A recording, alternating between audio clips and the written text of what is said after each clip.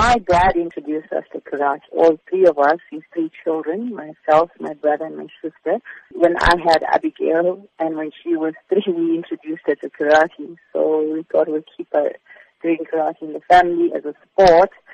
Karate has definitely helped her at school, because when she was in primary school, she was actually bullied by some boys, and she actually used karate in this instance to actually defend herself. And ever since, she hasn't been bullied at school, so it really helped her. And she's very shy.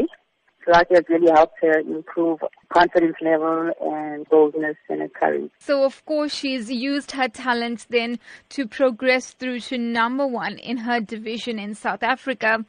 How significant is that achievement itself? At the moment, it is the highest achievement in South African sport. Obviously, she is going to receive a Croatia colors representing South Africa for karate in this event. And well, there are a number of students that have been selected, and she is actually one of them. Has Abigail participated in international tournaments previously? She's been to the Commonwealth Karate Championships in India in 2015. She was actually placed 3rd at that championship. Now, for Abigail to be able to represent South Africa at the Youth World Cup in Croatia, we do understand that she needs assistance with funding. Take us through her exact requirements. 25 to 30,000 rand, which includes the airfare, the meals provided, the training camp fees, and the tournament entry fees. But unfortunately, karate is not a sport that is funded, by businesses and things like that.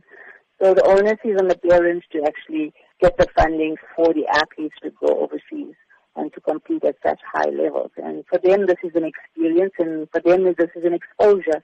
So every parent would like for their kids to actually, compete at an international level. We have actually got until the end of May to come up with the finances to send Abigail to Croatia.